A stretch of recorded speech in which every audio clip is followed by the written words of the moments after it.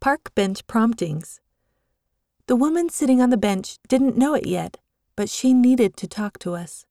By Sam Lofgren, Church Magazines. It was another cold and rainy day for my companion and me as we walked the streets of the small seaside town of Los Vilos, Chile. It had been a difficult few weeks for us.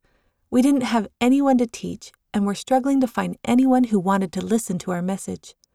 I was pretty discouraged, and I felt like we weren't having much success because we weren't teaching many lessons. My companion and I were walking along that night, and I looked over and saw a woman on a park bench crying. I just knew we needed to speak to her. I looked at my companion and motioned toward the woman.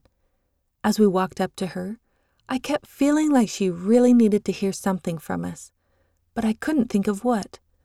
I just knew it was important that we speak with her. The instant she saw us, she said, "Go away. I don't want to talk to anyone." I tried telling her who we were and that we just wanted to help, but she wouldn't listen. She asked us again to leave. I tried to think of what we could say, but came up blank. We walked away.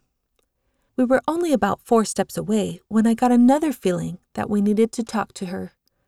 I turned to my companion and said, "We have to go back." We went back, and the exact same thing happened, but this time she was more upset. "I need to be alone. Go away." Again, I couldn't think of anything important to say to her. I could tell she was having a really hard day, but I didn't know what she needed to hear. So I sighed, and once more we walked away.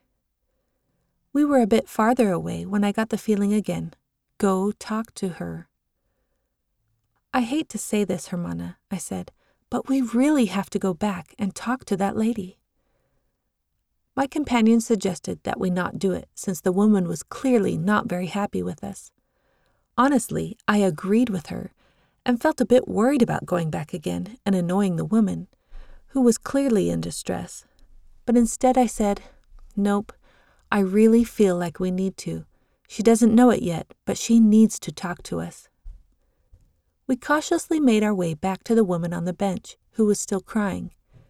Before we got to her, I said a small prayer.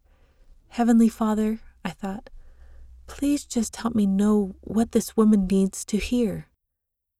As soon as we got to her, I said, "I'm sorry to bother you again, but I just want to tell you that you are a child of God. He really needs you to know that He loves you, because He does. And we're happy to talk to you more, but if you really don't want us to, it's okay. I just needed you to know that."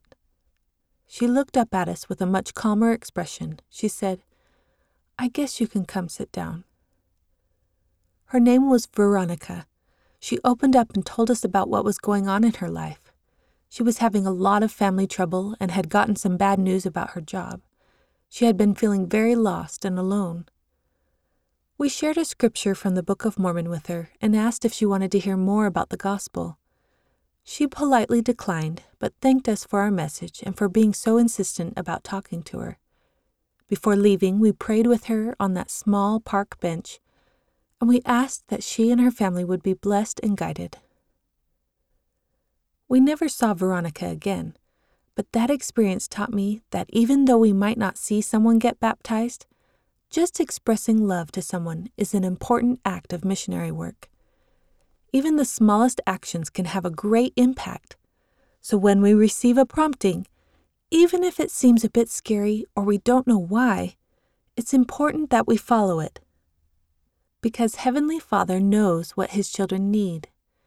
Even if the best we can do is to simply share the love of God with someone, that is still a success.